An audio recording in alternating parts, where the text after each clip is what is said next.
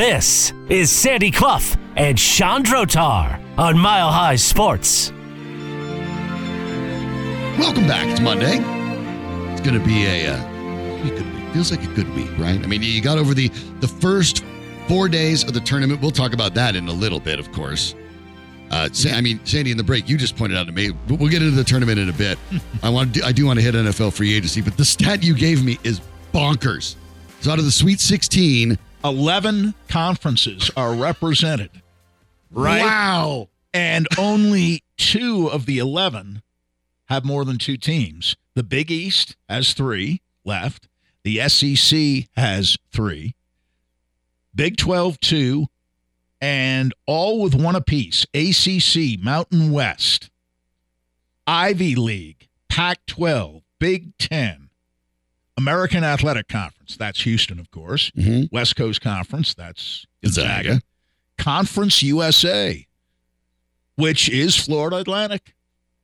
And I think Florida Atlantic has a great chance to beat Tennessee in the East. At Madison Square Garden in New York, Kansas State, Michigan State will be the other one back there. In the South, it's Alabama, San Diego State, Creighton, Princeton. Be 2 very good games. Houston, Miami in the Midwest, Xavier, Texas, Arkansas, UConn, Gonzaga, UCLA in the West. And I still like Gonzaga to win it, but clearly the most impressive team so far has been UConn. Won its first game. UConn did by 24 over Iona and knocked off St. Mary's by 15. Didn't break a sweat in either one. No. Except for the first half against Iona. That was close. So the West Coast Conference doesn't get 2 in. They missed that. St. Mary's got run by UConn. Yes, they did. But obviously, we'll talk about this too. But that's amazing. I mean, 11 different conferences in the 16 teams. That I can't imagine that has been. That can't have happened too many times. I think that can't have happened too many times. To my way of thinking, you got 2 number 1 seeds, Alabama and Houston. But to me, the impressive teams look to me like UConn and Gonzaga, and only one can conceivably make it to the Final Four because they're both in the same West region. We take a look at that in a minute, but let's look at NFL free agency, because there are a couple things to look at, and we'll find out where some of these moves have not happened. I mean, Lamar Jackson is not signed. The Aaron Rodgers trade is, people act like it's done. It's not done. I mean, some of these moves soap opera have not been. Everything surrounding Aaron Rodgers is a soap opera. Aaron Rodgers going after Adam Schefter. Everything. The last few days. I'll tell you what, lose my number. The Denver Broncos really wanted Aaron Rodgers. They wanted Aaron Rodgers so badly enough that they hired Nathaniel Hackett. Nathaniel Hackett, don't let anyone tell you otherwise, was hired as a lure for Aaron Rodgers. That's why they picked him. And you know why the Jets hired him as their OC? Same reason. But the Packers have all the leverage. And the Packers can say, fine, you said a few weeks ago, before you went into your dungeon of darkness, that you were 90% sure you were retiring. Mm-hmm. Fine, retire. That's the thing. See, I think if we don't get what we want, then hang it up. Then you can retire. And we're going with Jordan Love anyway. One way or the other. It doesn't We matter. either get a bunch of picks from the Jets or we get. But yeah, if I think the Packers, I really think that's where the Packers' head is at too, because they've been dragged through the mud for the last 2 years about this. And I think even at their stage, they're like, fine, we would literally rather have you retire out of spite than take a deal we don't like, because even though we'd get something for nothing, we're so done with appeasing you that no. Unless it's exactly the deal we want, then hang it up and we'll literally take nothing and we'll be fine with that. I think that's where the Packers are. At least a year ago. Here's the difference. We're talking about one of the best quarterbacks that have ever played. Actually, more similar now, because I think Green Bay's had enough of the Aaron Rodgers soap opera. But Seattle wanted to get rid of Russell Wilson. Mm-hmm. Aaron Rodgers, I'm saying a year ago. Right. A year ago at this time. They did not want to part with Aaron Rodgers. No, they did not. They kept trying to. It didn't matter that way. Nathaniel Hackett was coaching the Broncos, and I think the Broncos got that sense and knew that Wilson wanted out of Seattle and that Seattle wanted him out they didn't pay enough attention to the idea that Seattle wanted Wilson out just as much as Wilson wanted out of Seattle. That was their big mistake. But I think they did come around.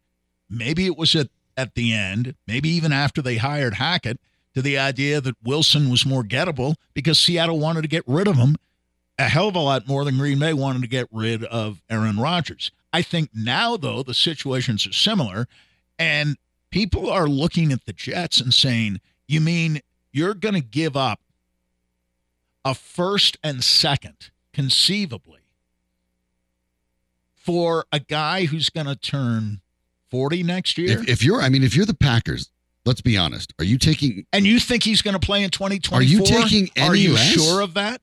Are you taking any less than the Seahawks got for Wilson if I'm the Packers? Maybe I'm not taking the Packer. Maybe I'm not taking the players. Maybe I guess I don't need the equivalent of Drew Lock and Noah Fant and Shelby Harris. But I want the picks. The Packers. I better have the picks. The Packers want the picks. I tell the Jets I get the picks and no deal. Peter King's column today on NBC Sports involved a proposal that included a second-round pick this year, not a first, because the Jets have the 13th overall pick. I think they want to keep that pick. I bet they do. And the conditional pick would be for 2025, not 2024, and it would be based on Rodgers playing not this year, but next year, at least 100 snaps. And if he did play 100 or more snaps, it'd be a first rounder. If it was less than that, which it would be if he retired, let's say, the Jets would get a third rounder. So it would be either a first and a second or a second and a third. And King said, that's all Green Bay's going to want. They want Rodgers out of there. And you're right, by the way. As much as Aaron they wanted Rodgers Favre, turns 40 this year. because they asked 15 years later, Rodgers, the same question that they asked Favre in 2008. Are you all in? That means all in on off-season activities. In 2008, Favre said, absolutely not. I'm not all in. Okay, you retire or you go play for somebody else. And I think that's what they've done with Rodgers, too. They've asked him the same question, are you all in? Rodgers says no. And they said, fine, you can leave. But we're going to want at least those picks, maybe more picks, from a team that really doesn't want to give up a ton of draft picks for a quarterback as good as he is, who hasn't played in a Super Bowl in 12 years. Here's the other question about it. And I'm not trying to be coy or tentative. I think Aaron Rodgers is an extraordinary player. I mean, he's an absolute lock Hall of Famer. I don't think there's any doubt about it. Of course he is. But here's the deal. But he's a complicated fella. He's complicated. You don't know what you're going to get based on mood. And let's be honest about this. Sandy, in passer rating last year, Aaron Rodgers was 17th in the league. Now, he played all 17 games. And he was 17th in the league in passer rating. Now, passer rating, as we know, is kind of but he had a 91.1 last year. 2021, he was 111.9 and 121.5 the last 2 years. QBR, he went from, in 2020, a 79.8, which is extraordinary. Yeah, Superman. 74.1 in 2021. Damn good. 39.3. Awful. Sandy, he was 26th. 50 is average. He was 26th in QBR. That's a 1 to 100 metric. Scale. And he's going to be 40. 50. Do you know who he was? He was in the 30. That's where Russell Wilson was. Russell Wilson was 27th. Aaron Rodgers was 26th and Russell Wilson was 27th in QBR. I mean, that's where they were. Listen, Rodgers is a hell of a lot better than Russell Wilson, but that tells you. But how invested is he? How much does he really care? If he's not fully vested, then, I mean, several MVPs, right? Since he went to the Super Bowl, right? Several. Mm-hmm. More than two. But two very recently. They didn't go to the Super Bowl either year. They went 13-13-13 in wins, 39 wins in 3 years. Didn't go to any Super Bowls. And that's not all on Rodgers, but. No, I'm not saying it is. But once he lost, it's funny with these receivers. Yes, I understand receivers. I've said it myself for years. You have said it as recently as last week. Receivers, dependent position. Spinning rims. Players, right? That's right. what they are. In spite of their diva acts here and there, they're dependent on the quarterback. But the quarterback is also tied into the receivers in such a way as to, I think, reasonably assert that part of the problem with Russell Wilson last year was that he didn't have DK Metcalf and he didn't have Tyler Lockett. And he missed them more than they missed him. Oh, definitely. Right? Definitely. Yeah, they made Geno Smith a whole bunch of money, didn't they? I think Adams missed Rodgers less with the Raiders last year than Rodgers missed Adams with Green Bay. I agree completely. Just saying. It can work the other way. Yeah, it can. And it'll be interesting to see how that breaks down because, maybe the Jets get him. What does he really want to do? I don't know. Nobody knows. And basically the reports that he's sort of demanding, they also have to sign Odell Beckham Jr. if they want to get him. I mean, there's a lot of he's done. Listen, with all the injuries he's had and the hands are there, the height is there. The number of games he's played the last 2 or 3 years. Sorry, the route running's there. That's not a sale. Separation. Every time I look up, I hear a team saying we're not interested anymore in Odell Beckham. Cowboys are the latest. Right. A team that actually seems like it might have been a fit instead is trading for Brandon Cooks from the Houston Texans. Exactly, which is a better move for them. But I mean, you pick Brandon Cooks over Odell Beckham Jr. You could have had either one. What does that say? They believe that's the better receiver.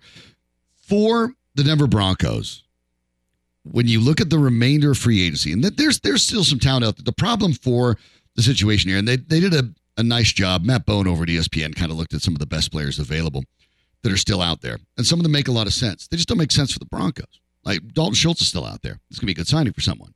It doesn't make sense to sign for the Broncos. You don't need that kind of player just yet. At least that's not where the money needs to go.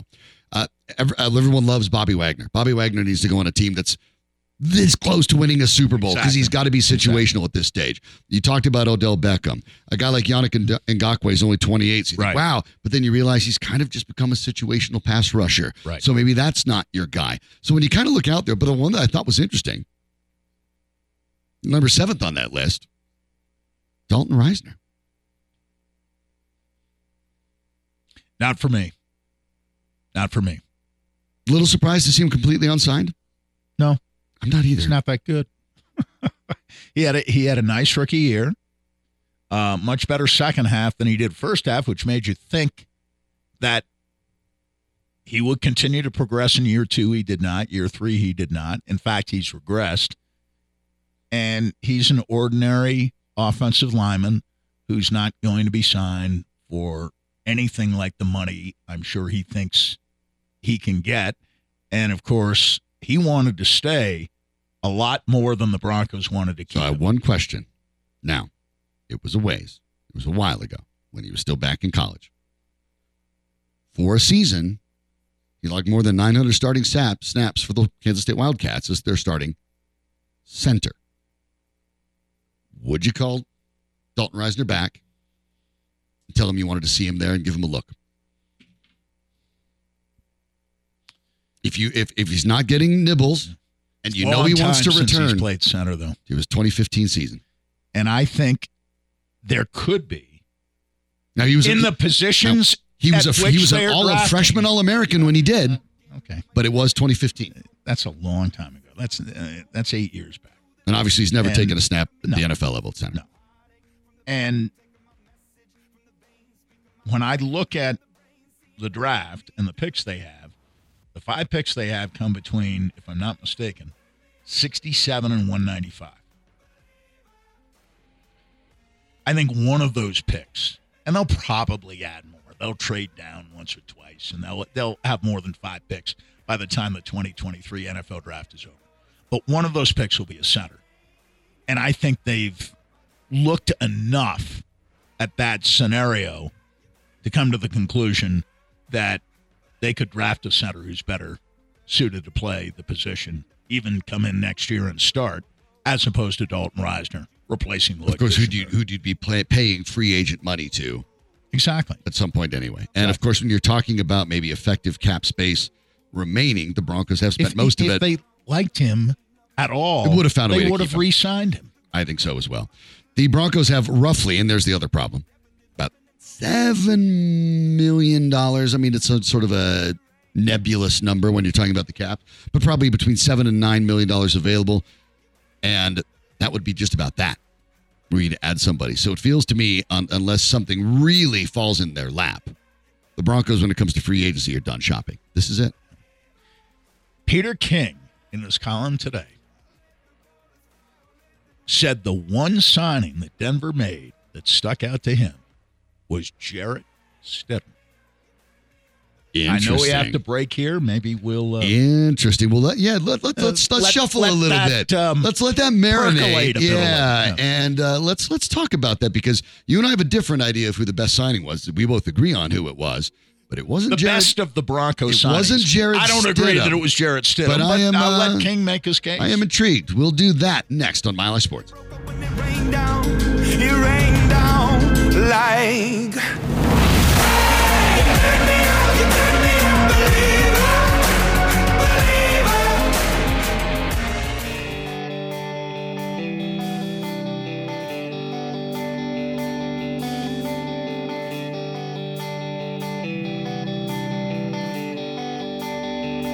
Now more with Sandy Clough and Sean Drotar, presented by Superbook Sports. Download the Superbook app and start winning today at superbook.com. This is Sandy and Sean on Mile High Sports. Well, we will get back to the March Madness tournament. Can't not talk about it, obviously, but we're calling an audible. Sandy talked about a article from Peter King saying that backup quarterback Jarrett Stidham, not Ben Powers, as you and I believe is the best. Not Mike McGlinchey, addition, not Zach Mike Allen. McGlinchey. By the way, how about Orlando Brown going for less money than Mike McGlinchey? Well, King wrote about that, and I agree with him 100% that among the best 3 or 4 signings was definitely Cincinnati's move to sign Orlando Brown. There's not a team that needed it more either. 27 for 4 years, $64 million? Yeah. He is the 10th highest paid left tackle in the NFL. Left tackle, not tackle. 10th highest paid left tackle in the NFL. How does that even happen? He should be in the top 5, top 3, top 2, yeah, maybe number 1. I mean, Juwan James, when he signed with Denver, became the highest paid right tackle. Yeah. In the National Football League. But Juwan Taylor got more. Mike McGlinchey got more than Orlando Brown Jr. I don't. 10th among left tackles. Super confused. That's a steal. And boy, what? I mean, I know we're talking Chiefs. I get that. Everyone looks Chiefs and Bills. Now's going to get past it. Well, the Bengals got past them last year, both of them. If that line can be improved and Orlando Brown alone really makes a difference, and they can somehow keep Joe Burrow on his 2 feet, I would put the Bengals right with the Chiefs, neck and neck with the Chiefs, and I'd say they're better than the Bills. And I think the moves they've made thus far, adding Orlando Brown, there is not a better marriage of player and team and need in all of free agency. That's the best signing of the whole free agency. I can see that opinion. Now, there are a couple others that I really like. One in particular, with Hargrave, the defensive tackle from Philadelphia, signing with the 49ers. The only inside lineman on the defensive side of the ball the last 2 years who was graded out higher by Pro Football Focus was Aaron Donald. Number 2 is Javon Hargrave of the Philadelphia Eagles, and the 49ers have him now to add to what is, I think, the best front 7 in the NFL. Yeah, that front 7 is nasty, and obviously it's hard to get anything done against them, but you talked about Jarrett Stidham being signed by the Broncos. Yes. He's actually one of the few guys last year that did. He did, and that is the major thrust of Peter King's argument today when he evaluated all 32 teams in the first week of free agency. Let me give you those and numbers he from that rated the game. Broncos number 4, which was, I thought, January 1st. pretty generous. January 1st, when the Raiders lost to the 49ers in overtime. 37-34. The number there of interest is 34 on that 49er defense. He threw for 365 yards, 23 for 34, 67.7 completion percentage, 10.7 yards per. He did throw 2 picks, but 3 touchdowns. Yes. Passer rating, of 108.1 and a QBR of 77.9. He also ran for 34 more yards in that game. He was tremendous. Now, the other 2 performances he had, we did play obviously the week after that against the Chiefs and was pedestrian, not awful, but pedestrian. 22 for 36 for 219, 1 touchdown, 1 pick. And prior to that, in the moment where he basically came in, he filled in at the end. It was all the way back in October. Kind of just played part of the game. You kind of throw that out. He was the guy McDaniels turned to when he benched Derek Carr, and he wanted to bring him back. And 26 years old. It's hard for me to believe that the Raiders couldn't have matched what the Broncos gave Jarrett Stidham. And McDaniels wants him back, or wanted him back, because Jimmy Garoppolo's hurt all the time. And he's probably, with the Raiders, even if he's healthy, a transition figure at the quarterback position. Now, whether Stidham would have a chance at the starting job in 2024, who knows? But the Broncos get him, and this is King's argument, for 2 years at $10 million, $5 million guaranteed. So the Broncos will take a look at him this year. And King suggests, as I just pointed out, team within the division didn't want to lose him. And the Broncos got him. That's one. Number 2, I think he's, and King obviously feels more strongly about this than I do, the perfect backup to Russell Wilson. Not immediately threatening, but if Wilson stinks out the joint the way he did last year, you have someone who started games in the NFL, from all indications and reports, has a very good head on his shoulder, can process information, makes pretty sound game decisions for the most part. Given his inexperience, I'd be reluctant, but could, if Wilson isn't very good, conceivably step in, at least for this next year, as a competent backup, and you're only paying him guaranteed money for 1 year.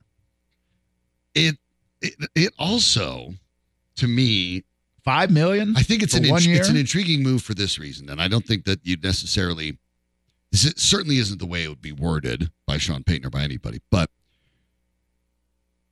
this now becomes Sean Payton's handpicked guy. This is a Sean Payton guy.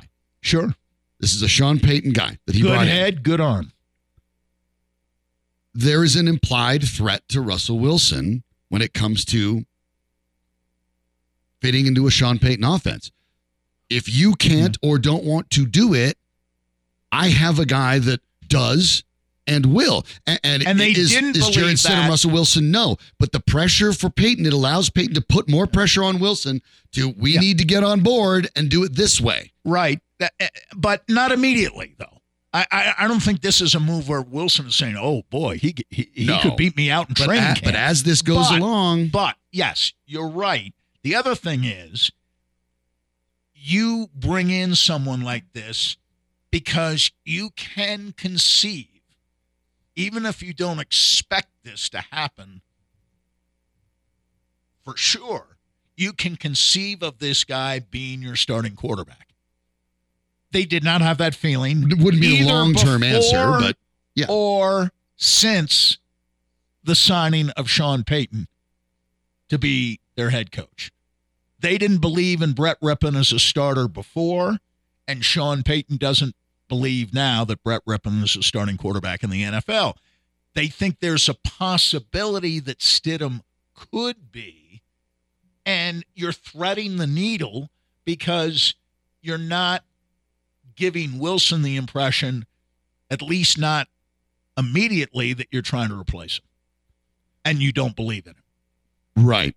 But as this goes along, if it is pressure to put on Wilson to get on board. And, okay, you wanted to do let Russ cook, and you got out of. He's got to play better, though. It isn't just about getting on board. Right. He's got to play. And better. Yes, he also has to play better. But I think the pressure that it implies right now is that it puts pressure on him from now until this fall. That look. You're the quarterback. You make the big money. We get all that. But here's the deal. This is Sean Payton's team now, and we're going to run it his way. And that includes no doubt. You. There's no doubt. There is doubt the coach, about that. and you are playing for the coach. And if you can't get on from now until they get into training camp, in the back of Russell Wilson's head, there is the clear implication that if I don't do it the way the coach wants, this is flipped. This isn't Nathaniel Hackett where Russell Wilson gets to do what he wants, and Hackett's not going to put his foot down. This is the reverse. Nick Kosmider. You play for the coach now, and if that's a problem, well, I got a guy. Nick Kosmider of The Athletic did a roster analysis on the Broncos. In the piece, fairly lengthy piece, right? Position by position. Will they do anything more in free agency? What about the draft? Position by position. The name George Payton, lengthy piece, never appeared in the piece. Something that people posting below the piece at The Athletic took note of, first and foremost. The one person allegedly in a position of some authority who was never mentioned when it came to the idea of roster construction was the nominal general manager of the football team. I thought on the day he was introduced, Greg Penner made it very clear. I don't think it's a surprise. Greg Penner made it very clear. Sean Payton runs the football organization. I don't think there was any wiggle room. I don't think there was any blurriness on any of those lines. I thought Penner was crystal clear about it. And that's just where it stands. But that also means that in many ways, and it's not a surprise, I think everyone's kind of come around to that, and the dead cap money would be unpleasant, and I understand all that. If Russell Wilson does not play up to Russell Wilson standards or very, very close to it this year, the Denver Broncos will find a way to move on after this season. But what are Russell Wilson standards? See, this is where it gets tricky. Pro Bowl. And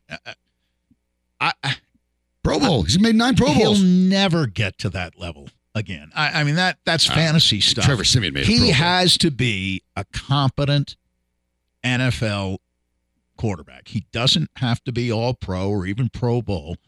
He wasn't a competent NFL quarterback last year. And I'm sorry, but I just think people have to get over this idea that Russell Wilson will all of a sudden turn the clock back 5 years, even 2 years. He won't.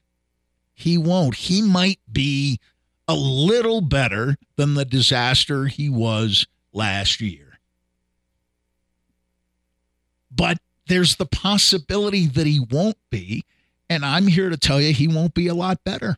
He won't be a lot better. You're talking about the last time he really played at a high level was 2021, maybe even I'll grant him this, the first half of 2021. The last year and a half, he's been hurt. He's missed 6 games. He's been overweight. He has lost arm strength, apparently. He can't move anything like he used to move, not even close. I think if he is a competent NFL starting quarterback, middle of the pack among starting NFL quarterbacks, that's about as much as you can hope for. He will never again be a top 5 or a top 10 quarterback in the NFL. That isn't in the cards. People look at Brady, they look at Breeze, they look at Payton, they look at Aaron Rodgers, about whom we were talking a few minutes ago, and they think, well, quarterbacks are kind of sort of like those guys, and Russell Wilson was pretty good and made a lot of Pro Bowls. Russell Wilson was never close to being an MVP. Those other guys were. He isn't in that class. He never was. This business about his being, and I bought into it. I bought in the Hall of Fame. Well, he's in 2 Super Bowls, won 1, had all those Pro Bowls, put up pretty fancy numbers, was durable as hell. in 10 years in Seattle, basically never missed a game until the very end when he missed 3 because he broke his finger, right? Kind of like Arturi Lehkonen broke his finger recently for the Avalanche. Right. All right, that's a marvelous record of durability. But to me, after watching him last year, he's no Hall of Famer. A lot of guys have quarterbacked Super Bowl champions one time. A lot of guys have. And you say, well, Aaron Rodgers only has one. Yeah, but he has a slew of MVP awards. Russell Wilson wasn't even close to ever winning an MVP. Not even close. When the Seahawks won the Super Bowl, the defense was the MVP. Yeah, I don't know about all 11 of them, but I think there were at least 10 players on the Seahawks who were more valuable than Russell Wilson was. I'm not saying that means he was along for the ride. Marshawn Lynch was more valuable than Russell Wilson on offense. He wasn't the most valuable player on offense. He wasn't anywhere close to at least half a dozen guys on defense who were more valuable. At least. Probably more. It is going to be a fascinating offseason. And check out Peter King's column, because that is an angle on this that has not been completely looked at yet. And I think there's something potentially to it. Pretty fascinating as the draft comes up next for the Denver Broncos without any very significant bargain shopping. But we will turn our attention to March Madness, because was it ever? What's next? Could we actually have a Final Four without any number 1 seeds? We'll talk about it next on Mile High Sports. Get thrown in the mix and tossed out of bars. Sip the Tijuana. I want to roam. Find Motown. Telling fools to come back home. Start an escort service for all the right reasons.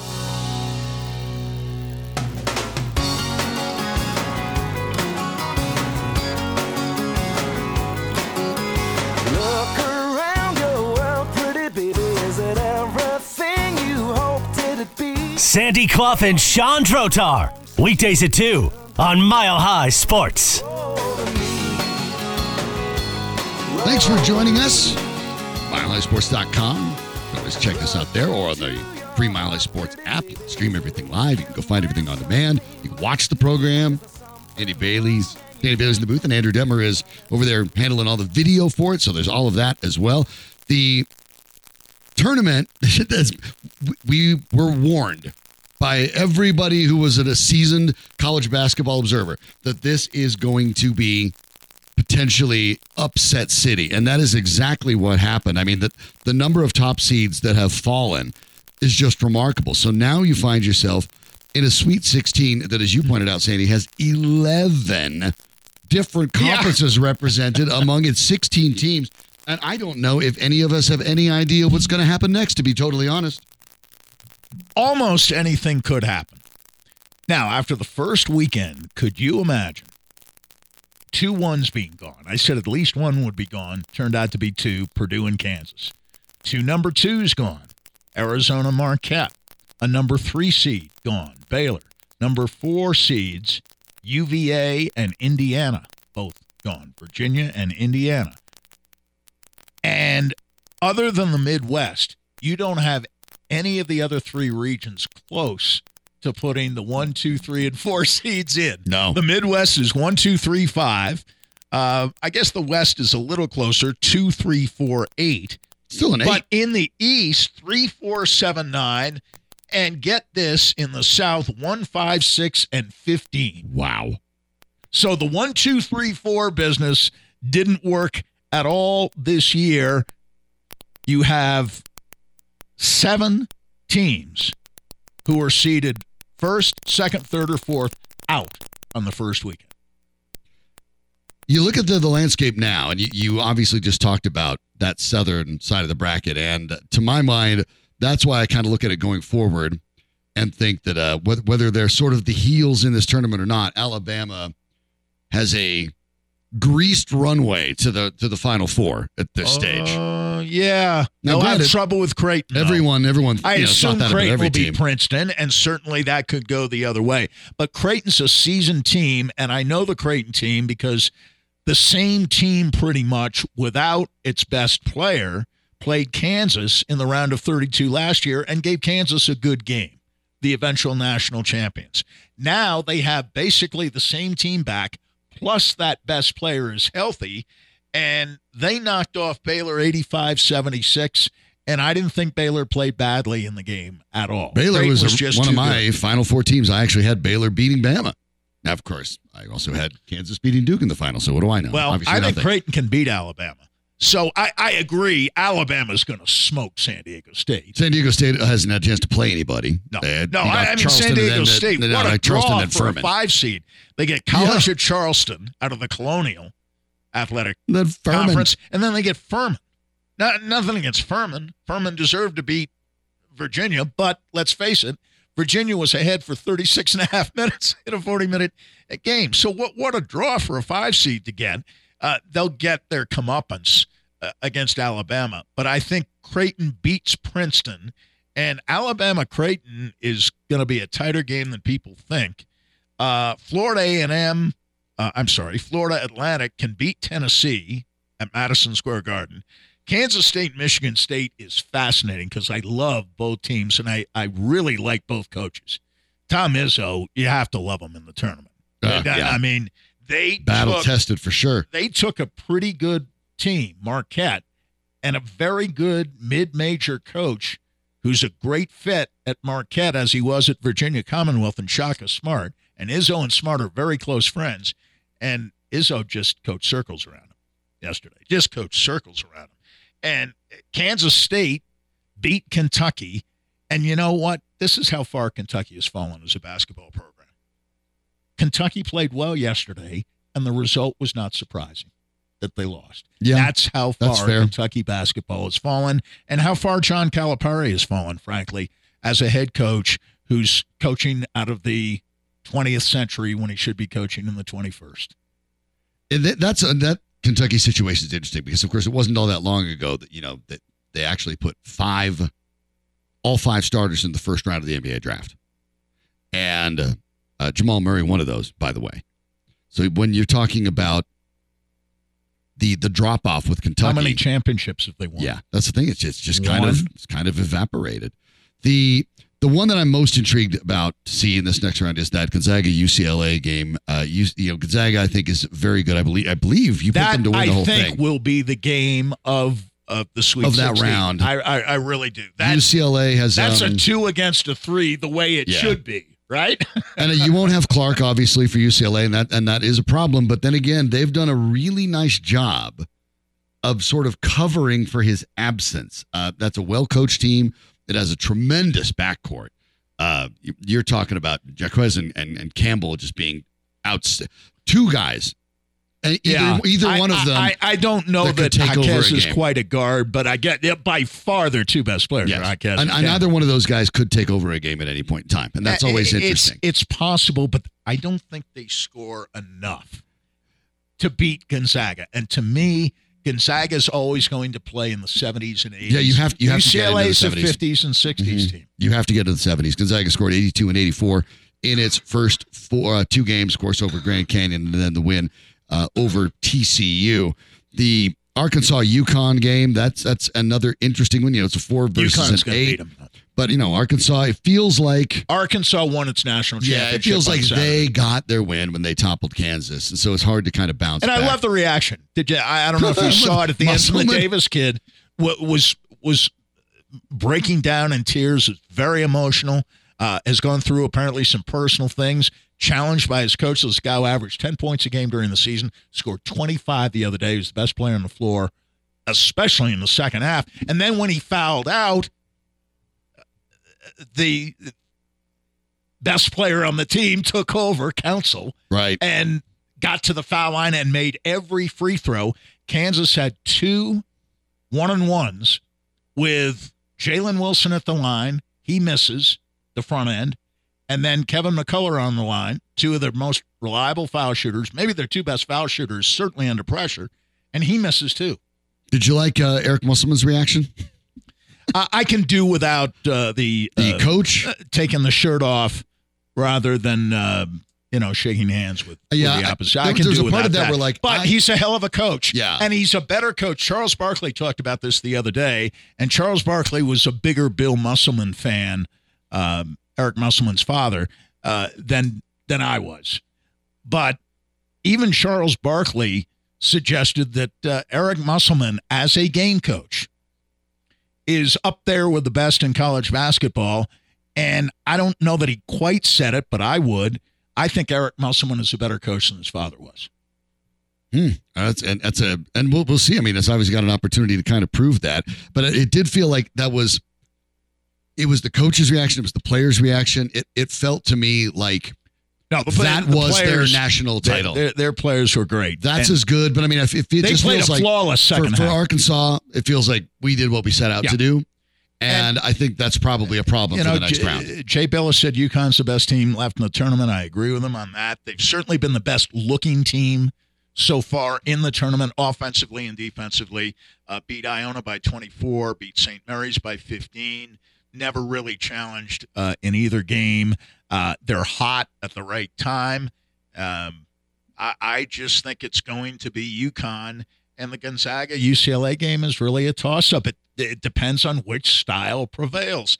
If the game is played in the 50s and 60s, UCLA wins. If the game is played in the 70s and 80s, Gonzaga wins. I think that's a very simple way of putting it. I agree. So you look at the remaining two seeds, Alabama and Houston. Do either of them go to the Final Four? I think Bama does. Houston's road is tougher. That's what, they have the number 5 seed in Miami, and then they're going to have to play either the number 2 or number 3, Xavier or Texas. Jim Larinaga, the Miami coach, to me is more dangerous than the Miami team because that's another guy, an older coach, and the players just worship him. He's kind of the Wade Phillips of the Wade Phillips that we remember from 2015.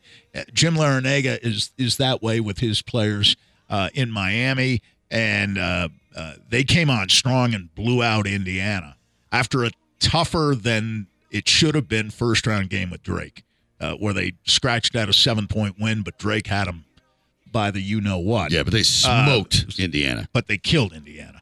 And Houston was down 10, and I don't mind Bruce Pearl. I really don't. But he talked at halftime. His team was ahead, so they talked to him at halftime. And he acted like the game was over. And Houston came back and beat him by 17. That has been 10 down at the half, beat him by 17. That this tournament has been marked by.